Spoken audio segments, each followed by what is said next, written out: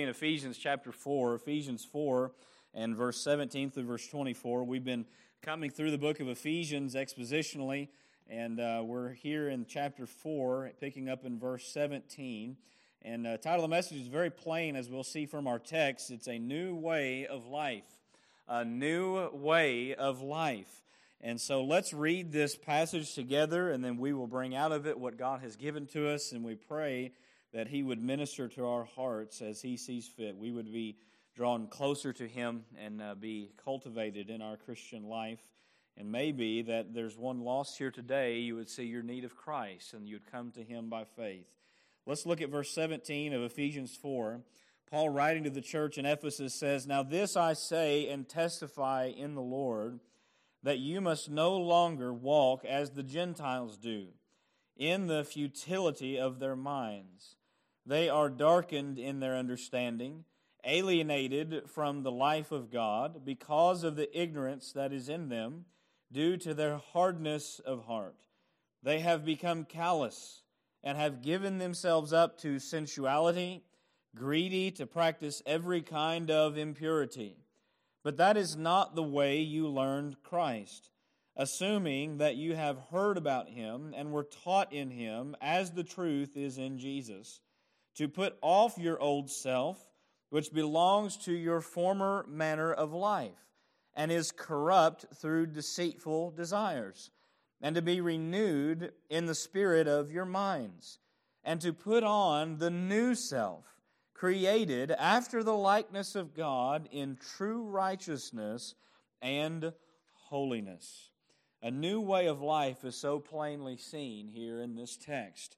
Now, there are many in this world who sometimes try to make an attempt to change their life for the better. Any of us ever heard the term of turning over a new leaf? That's a common one in our world, our culture. And so this phrase, turning over a new leaf, is what's meant by that is that they're seeking to start fresh or get on a new path or make some kind of a change. Perhaps it's an attempt to start a new habit or break an old habit. It could be an attempt to be a better husband and wife or father or mother. It could be to break an addiction or maybe help other people with something. Many attempts are made to change various aspects of a person's life, and some of those attempts may be successful in an earthly sense, but when it comes to true change in a person's life, a change that is supernatural, a change that truly transforms us inside and out, that kind of a change cannot come and does not come by our own power. That kind of change comes only from the person who has all power, and that is Jesus Christ.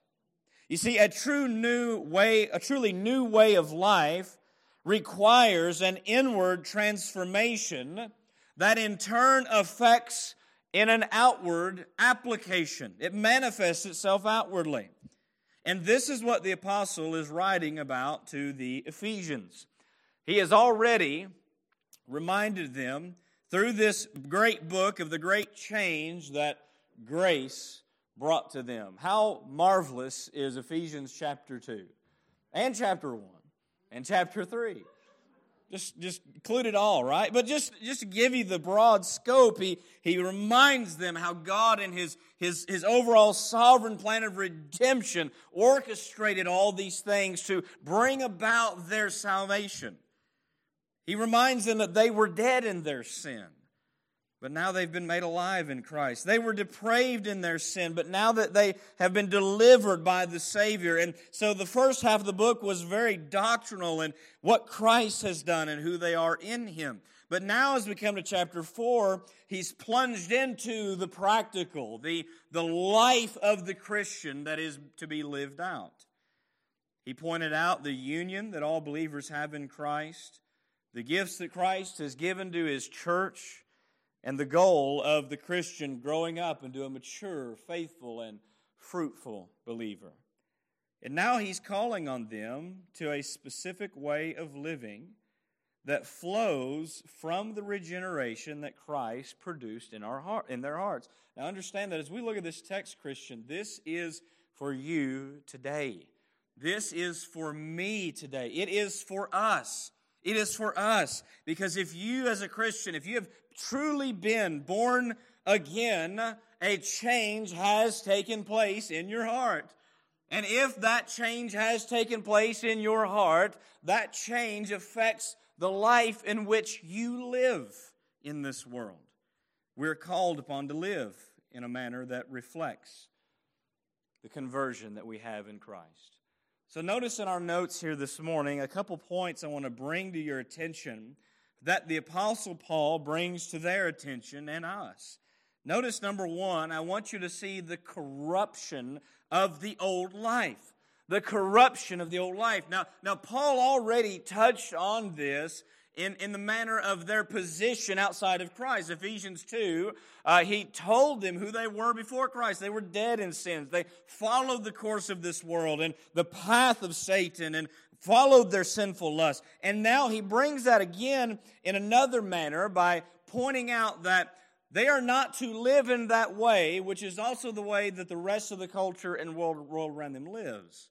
And so what do we learn about the old life? Well, the first thing I want to point out to you is that the old life was depraved in its nature. It was depraved in its nature. It was fallen and sinful in its nature. We begin in verse 17, and Paul says, "Now this I say and testify in the Lord." Now I'll pause here for just a moment and note the urgency and authority behind Paul's words. The word testify here is not just, well, I'm just giving a testimony or speaking something, but rather this is a word that has strong weight behind it. The Greek term here means to urge something as a matter of great importance. So Paul's instructions here, what he's getting ready to say, it is not just some flippant thing that he's just spouting off. This is something that is urgent and essential for the Christian life. It's not an optional thing. It's an essential thing. See, all that we read here must be taken to heart and applied to our lives, because these are the words of the living God. This is not chicken noodle soup for the soul. It's not Reader's Digest. It's not some devotional book you picked up. This is the words of the living God. And they come to the very heart of His people. Paul indicates the words he's about to say. They are in the Lord. And so Paul's words concerning the Ephesians, they flow from his own authority as an apostle of the Lord, but also from his own experience in personal communion with the Lord. He is living and knows the life that he's called to be. And he's communicating that to the Ephesians. So Paul is communicating to them this, and he urges them, notice this, that you must no longer walk as the Gentiles do. He's calling on them. Do not walk as the Gentiles do. Now, what does Paul mean by this? Aren't the Ephesians Gentiles?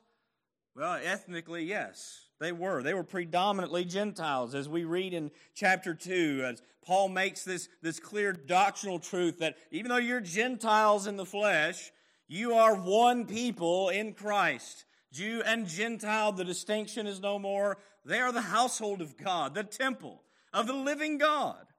So what then does Paul mean by labeling the Gentiles as a people not to live like? Paul does not use Gentiles here with regard to ethnicity per se, but rather their morality, the way in which they live their life. Now, you could rightly use the word pagans or the godless. Do not live as the godless do. Do not live as the pagans do. Paul references them in this fashion while speaking to the Thessalonians in 1 Thessalonians 4:5. He says to them, he's instructing them to live not in the passion of lust like the Gentiles, and here's the key description, who do not know God. Do not know God. Those who do not know God. So Gentiles here, understand, this word Gentiles, it represents all the ungodly, all the unregenerate, all the unconverted, all of the pagans and heathen around us in our world and in our culture, He's calling on them as Christians, don't live like them. If we were to say it today, we would say, don't live like the godless world and culture around us. And as you look at our culture around us, would you not say that it is indeed godless? It is indeed pagan? It is. Don't live like those who don't know Christ. You know, there are so many in our world that long to have and be what the culture has promoted to be the happy and good life. People look at their favorite pop stars or musicians or professional athletes or actors, and they look at their life and think, oh, they've just got it made. They've got the best life. What they don't realize is that all of those lives are lives of sin. And though they may appear happy outwardly, they are unsatisfied and they are not living a life that is truly worth living. You see, this is about conduct and lifestyle that the fallen world around us lives in. They live in a lifestyle that never truly satisfies the soul. Never satisfies the soul. Notice that this conduct and lifestyle is given with the concept of walking. We've already touched on this, haven't we? In this chapter, verse 1, what did Paul say? He told them positively to walk in a manner worthy of the calling to which you've been called. Walk in a way that a called Christian should walk. You've been called out of the world, out of darkness. This is the way in which you should walk. So he's calling them to walk in that way. So that was a positive command in their walking. But now he gives them a negative part of this command in how not to walk. You see, how we walk is how we live. And this includes both the inward thoughts of our mind and heart, as well as the outward actions and things we do. Christian, all of us walk in some way or another. We all think in a certain way. We all talk in a certain way. We all do things in a certain way in our life. And so what exactly does Paul say of these Gentiles, this godless people in the world around them? Notice what he says of them. He says, firstly, that they walk, how? In the futility of their minds. Now, this is so key for us to understand because it ties in to the positive aspect of how we are to walk later in the text. The mind is central to all of life. Why'd you come to church today? Because in your mind, you decided to come, right? You thought it. Why'd you eat what you ate for breakfast? Why are you going to do what you do later? Because you're thinking it, right? You're thinking it, and you're thinking. What's your mind? Your mind affects everything about your life. All that we do and say flows from what we believe and think. And here's what Paul says of the minds of these Gentiles. They are full of futility. Now, the word futility here means a state of being without use or value. It could also be translated as emptiness or purposelessness or vanity. This is the course of the unregenerate mind. The unregenerate person plans and resolves everything on the basis of his own thinking. A person with this mind lives in this world without regard or thinking of what is truly valuable and what really matters, namely the spiritual and the eternal. How many people live their life going day to day thinking life is all about just working their job, getting to retirement, having a nice retirement, dying, and then that's it? No really regard for what comes after. No real regard for the Lord or what our purpose is in this world. And so understand that in the end, what do this present world and all its pleasures, all that we could accomplish, all that we could possess, what does it all amount to? It is futility and vanity. If you don't believe me, go read the book of Ecclesiastes. You're going to find that word repeated over and over.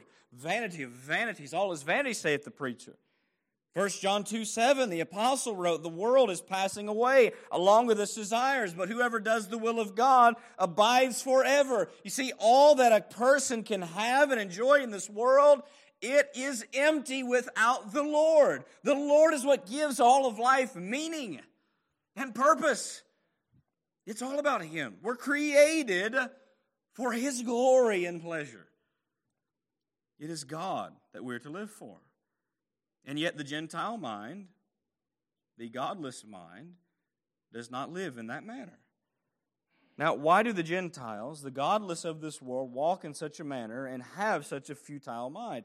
Well, why? Look with me at verse 18 as you come on down through the text. What does Paul say of them? He says they are darkened in their understanding. I mean, when we consider the world, we think of our life. You look at creation, and it's an unmistakable testimony of the glorious Creator who made it. Your own physical body is a testimony of an infinite designer who made it. And we think of the gospel and what the message of the gospel is as Jesus has died on the cross, and the message to the world is repent and believe the gospel. Why? So that you may have eternal life. We think about this message. We think about all that God is, the beauty, the wonder. Why does not every man in this world run to their Creator? Why do they not run to Jesus? This is why. He says they are darkened in their understanding. You see, natural man, unsaved man, assumes that he has right understanding and thinking, even about spiritual things and this world. Men think that they are wise and know what they need or what the world needs to make things better for themselves. But just because one thinks they understand does not mean that they actually understand. For example, the Jews crucified their Messiah. Why did they do that? Because in their understanding, they thought this is the right thing to do. Jesus is a problem for us. So what do they do with their darkened understanding? They crucify their own Messiah, the Savior. We see it in the gospel.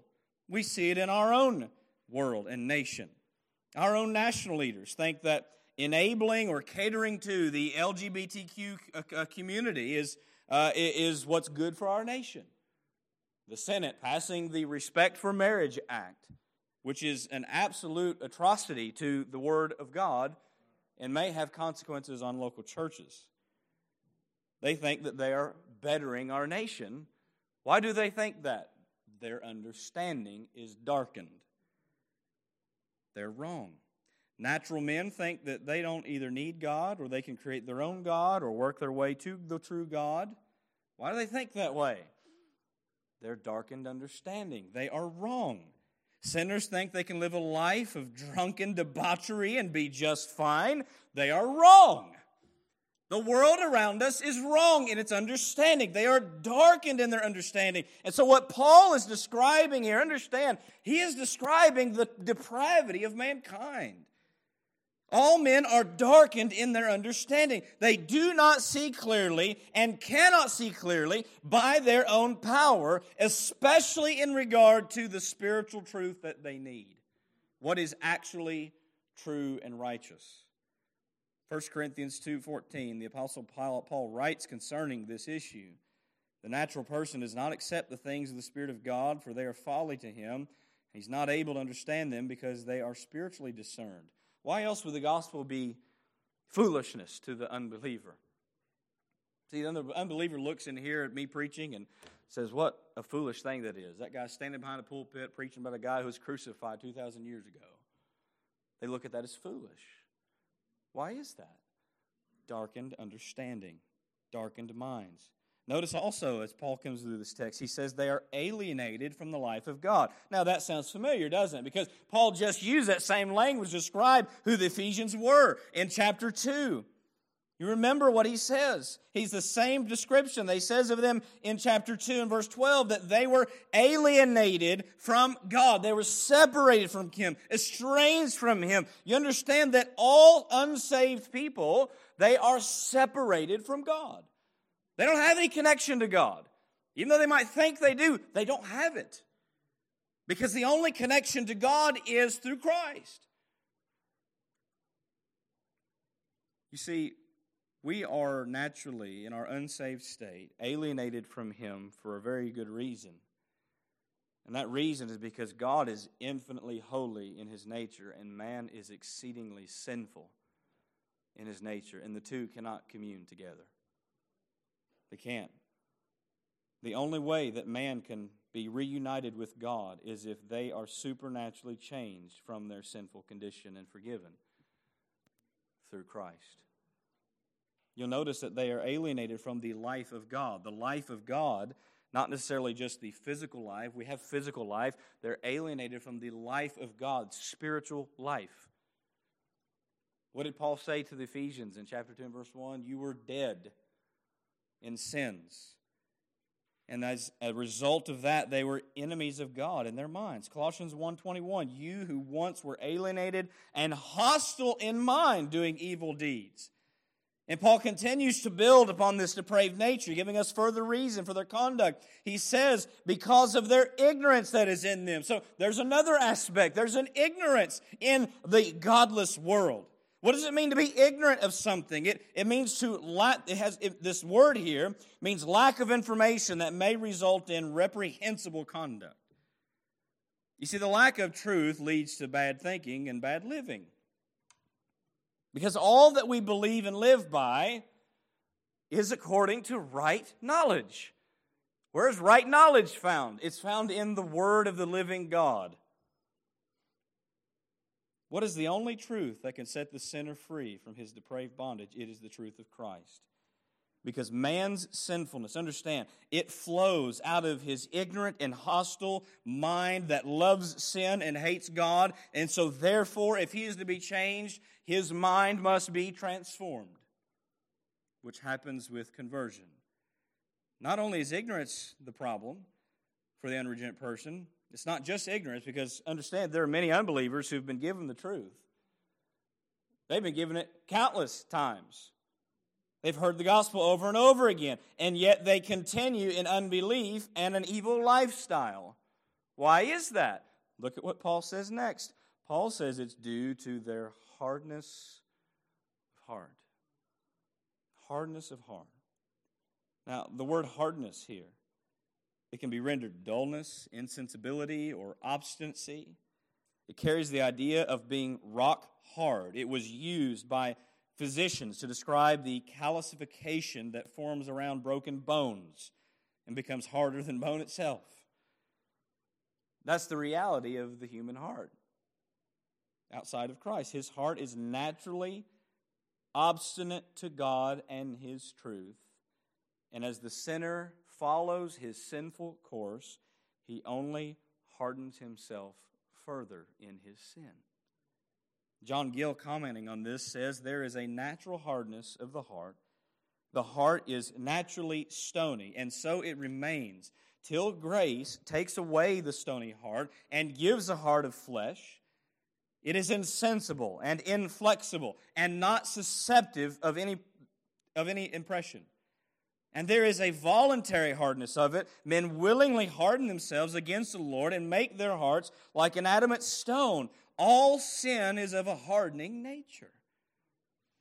I have to agree with his words.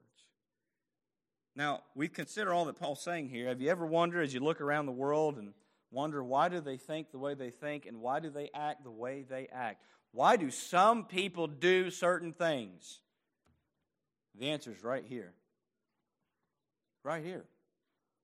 All of what Paul has described as the Gentiles, those who are unconverted, compounds together as the reason for how they live. Their nature is fallen in sin. Sin has affected their whole being, their mind, their emotions, their soul, their very will.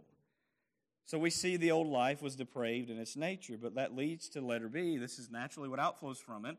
The old life was depraved in its behavior. Its behavior. Now notice that Paul continues the truth of these unconverted people, saying don't live like them. And here's what we find in verse 19. He says they have become callous. Callous. The word for callous here, it's similar to the word for hardness, but it's a different Greek term. It has the definition in the lexicon of meaning to be so inured that one is not bothered by the implications of what one is doing. In other words, you don't fear the consequences of what you're about to do. You're so far into this spiral of sin that you're going to do some outrageously wicked things that even the common man with a common conscience does not do. I just heard this week of a little 7-year-old girl in Texas. You already saw this on the news. Abducted by a FedEx driver. Took her away and just killed her. We look at things that we hear like that and we think, how can someone be so vile and sick? How can someone do such a thing? Scripture is answering that question this morning. Men are vile. They are hard. And understand that certain men, some men, go further deeper into sin, callousing their heart to which they fear no consequence. They fear nothing as to what might happen as a result of their actions. So we see that they become callous. The KJV renders this as past feeling or without feeling. Any of us ever had a callus before? We all have, right? There was one time in my younger years, I was going to make it a point to try to learn guitar, okay? Well, picked up a guitar and began trying to play that thing. I had no skill whatsoever. But not only that, but the more I used my fingers on those strings, I thought, man, this hurts. Because you got to put pressure down. You got to hold the right note and all of this stuff. And I started talking to my friends, like, how do you do that and it not hurt so bad on your fingers? It's like, well, you got to get calluses on your fingers. You got to get calluses on your fingers. And I went and touched his fingers, and they were like kind of hard, right? What happens with a callus?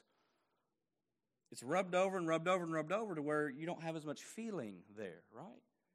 You might have a callus somewhere else, like on your toe or your foot or some other way that's been rubbed up against where it was painful at first and painful for a time, but eventually it calluses over and you just don't feel it anymore.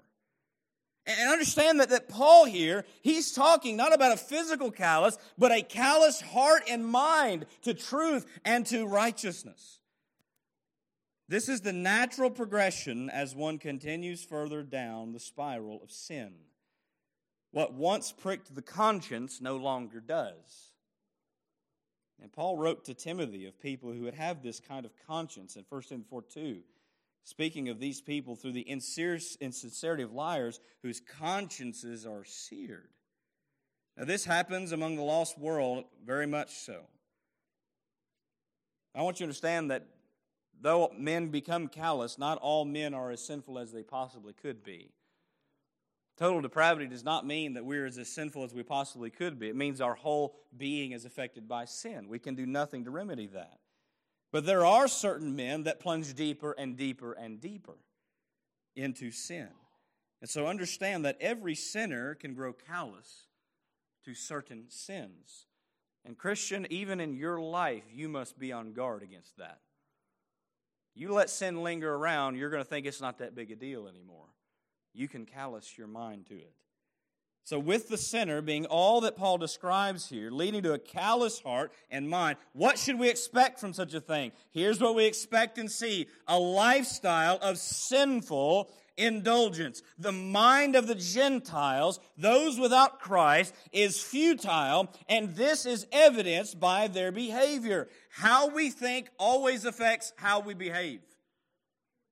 Notice that Paul says they have given themselves up to sensuality, greedy to practice every kind of impurity. Now, we notice that Paul says that they have given themselves up to these things. In other places, Scripture speaks of God giving sinners up to sinful things. Well, which is it? The answer is yes. They're simply different wordings of the same truth that happens. The Lord gives over the sinner who profusely rebels against Him in their own lust. Their being given over is due to their own digression into further hardening of their heart in sin. This reveals also to us that the Lord has a hand of restraint on the evil of men. That if He was to remove His hand of restraint, there's no telling what we would see in this world. See, some men, while they do not seek after God, they still have the moral conscience that God planted within them. Every man has a conscience of the basic fundamental of what right and wrong is. But many are callous in their conscience and are given up to their own evil lusts. We read this in Romans chapter 1 as one example. I won't read the whole text. You read Romans 1:18 through the end of the chapter. That'll convey the whole message here. But verse 28 through 32, just for a moment, you'll see this. Notice, since they did not see fit to acknowledge God, so there's a knowledge of God here, but they're rejecting it. God gave them up to a debased what? Mind. To do what ought not to be done. They were filled with all manner of unrighteousness, evil, covetousness, malice. They are full of envy, murder, strife, deceit, maliciousness. They are gossips, slanderers, haters of God, insolent, haughty, boastful, inventors of evil, disobedient to parents, foolish, faithless, heartless, ruthless. That is quite a list, friend. And notice verse 32, though they know God's righteous decree that those who practice such things deserve to die, they not only do them, but give approval to those who practice them. We see that evidence in our culture all around us. Now we see several things given that the sinner is given over to in Romans 1. Paul gives a summary of that, given up to sensuality. What is this sensuality? It's a lack of self-constraint, which involves one in conduct that violates all bounds of what is socially acceptable. This is a person who cares nothing about what anyone else thinks, especially what God thinks. They live in such a manner that they only gratify the desires of their depraved mind. This word has special notation in the realm of the sexual sins. Paul goes on to say, they are greedy to practice every kind of impurity. Greed and impurity go hand in hand. You know why? The pursuit to practice impurity stems from the selfish greed of the heart. I want to enjoy the impurity because it makes me feel good. And Paul says it's every kind of impurity. They're willing to do whatever they can to satisfy their sinful desires. And this applies to all sinners in some measure. This is the behavior, the way of life for the unconverted sinner. The old life was depraved in its nature. It was depraved in its behavior. And this is whom the Ephesians used to be, but it's also what the culture around them continues to be. So should the professing Christian still live and act in such a way? As Paul says in Romans, God forbid. God forbid. That brings us to number 2 this morning. Notice with me the cause of a changed life. The cause of a changed life. I'll point out 2 brief things here about a true Christian. A true Christian has known Jesus personally. Now understand, just because you're raised in church does not make you a true Christian. Just because your grandmother and grandfather were Christians does not make you a Christian. Just because your parents were Christians does not make you a Christian.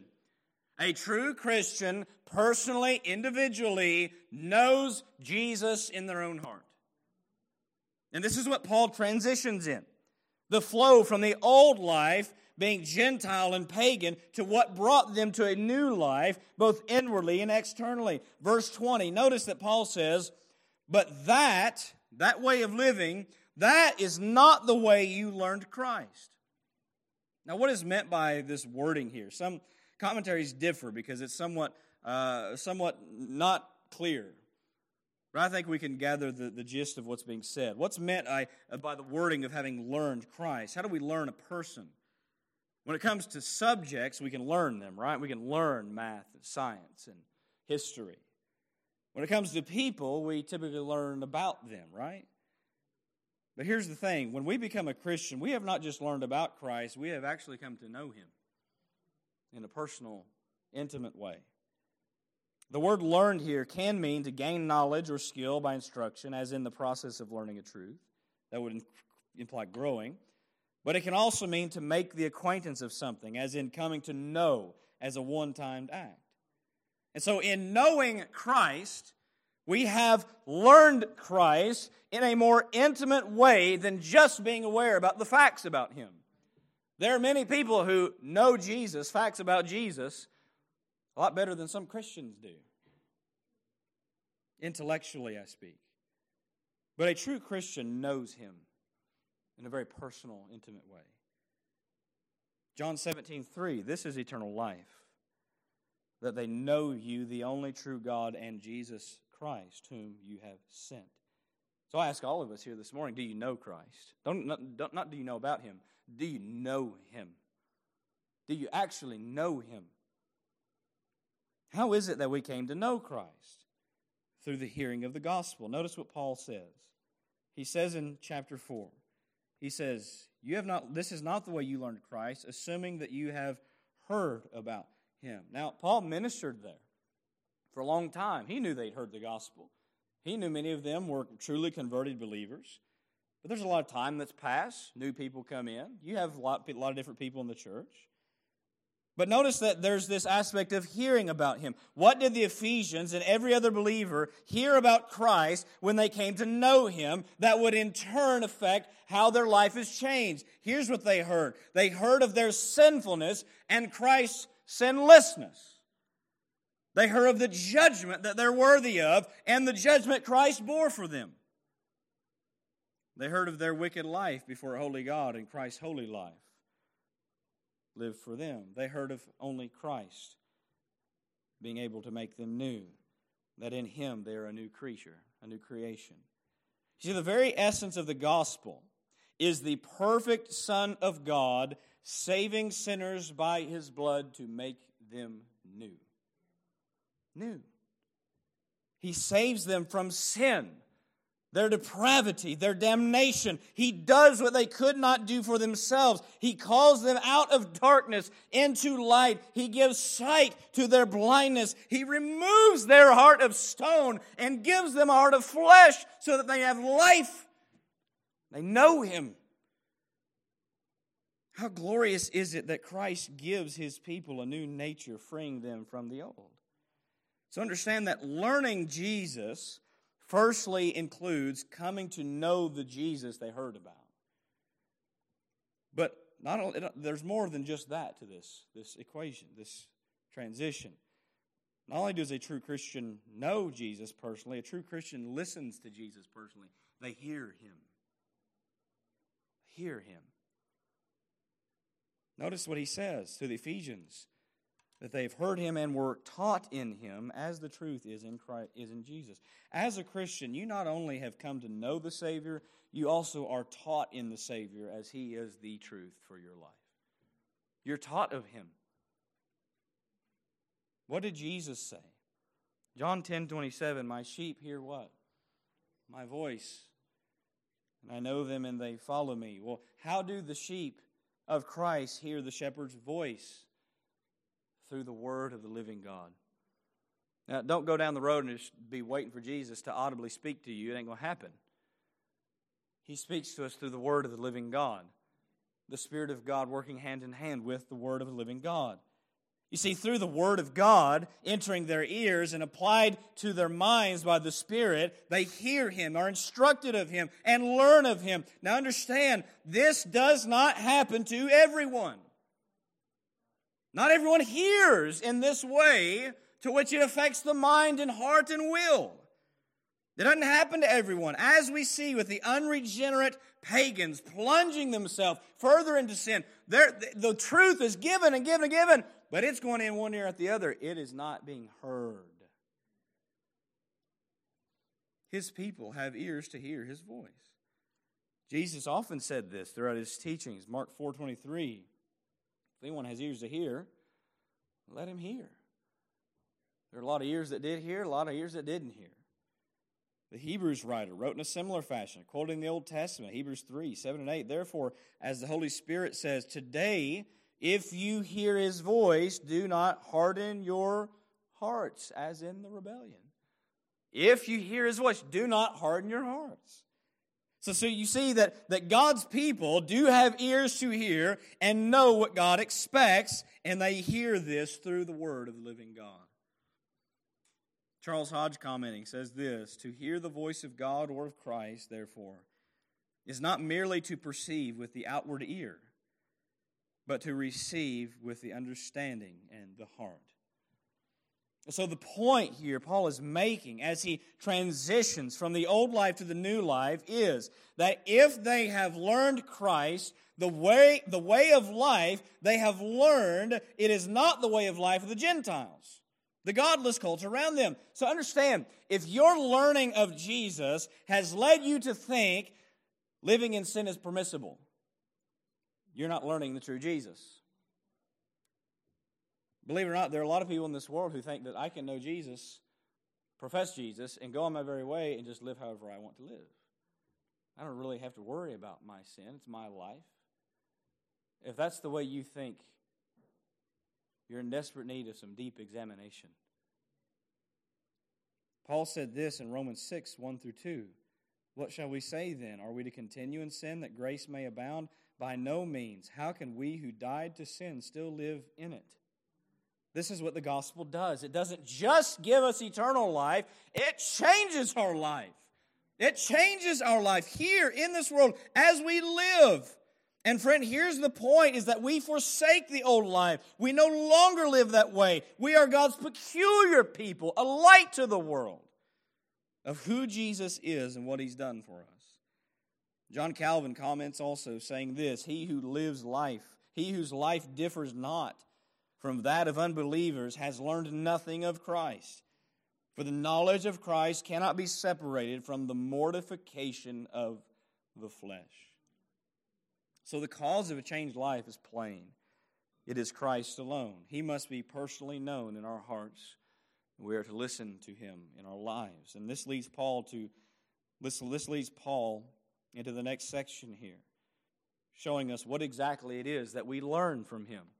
What do we learn from Christ? Notice number 3, the conduct for the new life.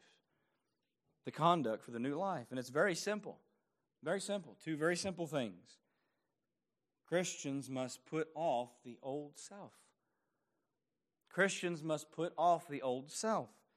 Look at verse 22. Here's what he's continuing to say. He says, this is what you've learned, to put off your old self. Now, what is this old self? It is the thinking and behaving of the old unconverted life that he just described as the Gentiles. Scripture calls it the flesh and its works. He describes what he's talking about as the old self. Notice what he says, which belongs to your former manner of life. Now, what was that manner of life? It's all that he described. Now, wasn't our old life, our old self removed completely? Haven't we been changed into a new creation? Well, yes, we have. Remember what Paul wrote to the Romans. Romans 6 and verse 6. We know that our old self was crucified with Him in order that the body of sin might be brought to nothing, so that we would no longer be enslaved to sin. So based on that truth, we see that our old self has in one sense already been put away. That we've been made into a new self. We are a new creation. We are a new person in Christ. He has transformed our hearts and given us spiritual life. We're not our old self anymore. What then is Paul getting at by telling us to put off your old self if the old self is already put off by means of the cross? Here's the truth for every Christian as we look at living in this world. Though we have been made new in Christ, we still dwell in a body that comes from Adam. Now, positionally, you're not in Adam anymore once you're in Christ. But the body we're in still is. It's called our flesh. You see, Christ has freed me spiritually from being in Adam. But the influences of the flesh, they still hang around. They're pests. They pester the Christian till he dies. Paul wrote of himself saying this in Romans 7, 22 and 23. He says, I delight in the law of God in my inner being. But I see in my members another law, waging war against the law of my mind, making me captive to the law of sin that dwells in my members. Christian, couldn't we all identify with that to a degree? Oh, how we love Jesus, but how many times have we done that which displeases Jesus? Oh, how we love His Word, but how many times have we failed in following it? You see, Paul describes the influences of our old self as corrupt through deceitful desires. Friends, we who are Christians, we know our own flesh. We know when it's rearing its ugly face. we are at war with it. You see, the influence of our fallen flesh will hang around for a long time, but not forever. Now, here's what I look forward to. There's coming a resurrection day when this old flesh of Joseph's gone forever. Not only is my soul been made new, my heart, my mind, but my body also will be made new. Made new. So, but understand, until that day, while I live this life, the call of the Christian is this, the practical living. Put off your old self. Put off your old self. Here's the reality, Christian. A changed nature demands a changed behavior. We are to live in a manner that reflects the new nature we have in Christ. So by saying put off, Paul's using imagery, a metaphor really of language that pictures removing a dirty garment, clothes. You know, whenever our children have been playing outside, Julie and David, they go out there, they love to dig in the dirt. And when kids dig in the dirt and they come inside, they don't look the same as when they went outside, do they? No. Dirt all over their clothes. They come in the house filthy. You can't stay in those clothes. And what is our first initial words as they come into the house? Go change your clothes. Go take off those filthy, dirty clothes. And so the Christian is to live in a manner in which they are putting off the old nature. They're fighting it. They're repenting of it. They're turning away from it. You see, just because we still live in the influence of the flesh with that influence and we're at war with it, that does not mean we just get to give into it. Doesn't mean we just are okay with it. Friend, if you're born again, your daily duty is to be putting sin to death in your life by resisting it, fleeing from it. When you fail in it, by repenting of it. Your life is a lifestyle of repentance. John Owen rightly said, he's famous for saying this, be killing sin or it will be killing you. And that's exactly true. Sin does nothing but bring misery to the life of the Christian. Many in this world look at the lifestyle of the unconverted and think they've got such a prosperous and pleasurable life.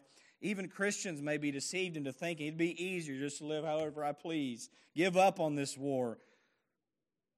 Why would you look at the world around us filled with corruption and think that you would be happy living that way? Do you remember what the end result is for that kind of a lifestyle? What's the end result for all of these people that are trying to appeal and bring us into that sort of lifestyle? Here's the result. Romans 6:21. But what fruit were you getting at that time from the things which you are now ashamed?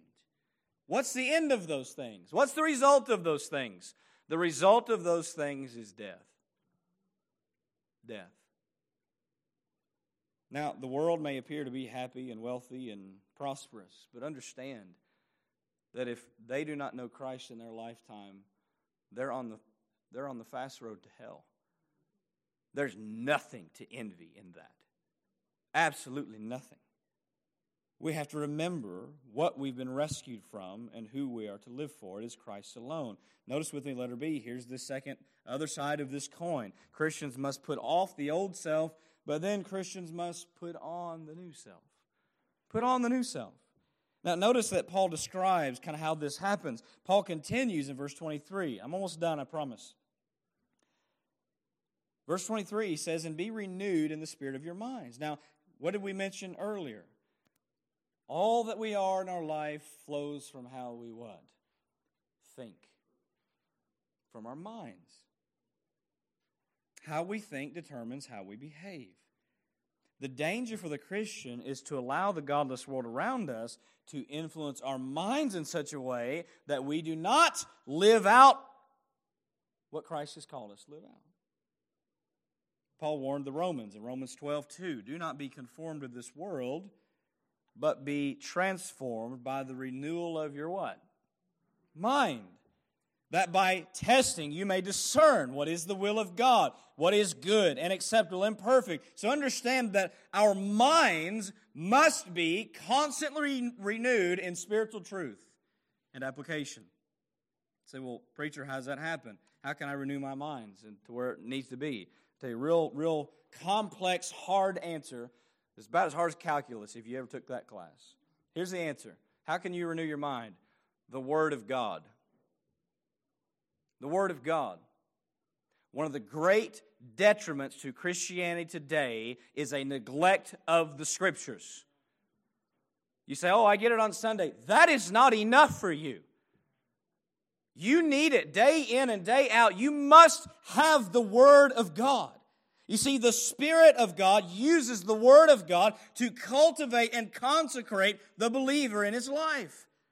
The psalmist who loved the Word of God in Psalm 119:11 said, I have stored up your Word in my heart. Why does he do that? That I might not sin against you. Friend, the further you are from the Word of God, the weaker you will be.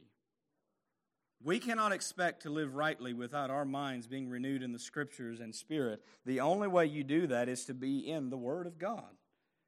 R.C. Sproul comments and says the Word of God can be in the mind without being in the heart, but it cannot be in the heart without first being in the mind. So if you want your heart to be affected, get in the Scriptures. It's got to go into your mind.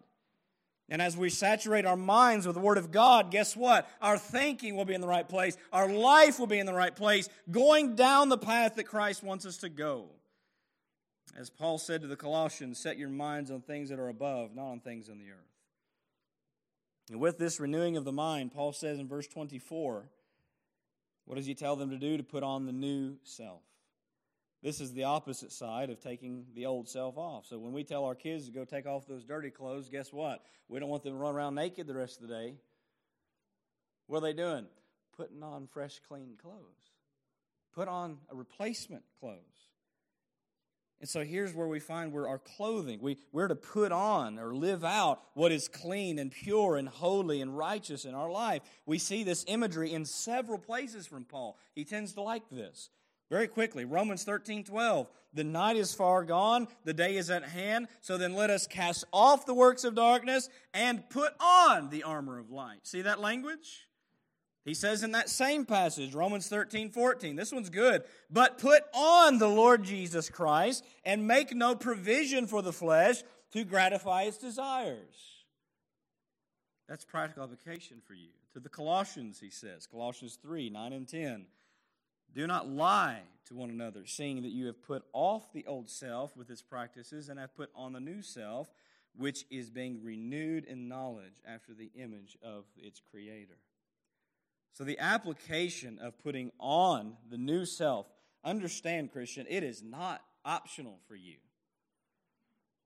You must do it. You must do it. And how does Paul describe this new self that we must put on? Notice what he says about it. He says that this new self is created after the likeness of God in true righteousness and holiness. You see, the new self of the Christian is to be a reflection of the new nature that they've been given in Christ. This is an eternal change that He has wrought in our hearts, but there is a practical application to the believer here to live out and manifest Christ in us. One of the best texts that I think summarizes this picture, and I'm closing with this text, I promise. Psalm 1 through 3. We're really familiar with this, but this just is a great poetic summary. Blessed is the man who walks not in the counsel of the wicked, nor stands in the way of sinners, nor sits in the seat of scoffers. But his delight is where? In the law of the Lord. And in His law he meditates day and night. You know what meditation is? That's the practice of the mind, renewing the mind. And what's the result of this? Verse 3, he is like a tree planted by streams of water that yields its fruit in its season, and its leaf does not wither. In all that he does, he prospers. That's the picture of a Christian life who is abstinent from the world, but his appetite is for the Lord. So, Christian, what does your life look like this morning? Is your life distinguishable from the godless world around us? Are you making it your daily practice to put off the old influences of the flesh and to put on the new influences of the Spirit? I challenge us all to seek and commit to living out the new life in Christ that He has given us. And as we do that, we will bring Him great glory and be the light that He's called us to be.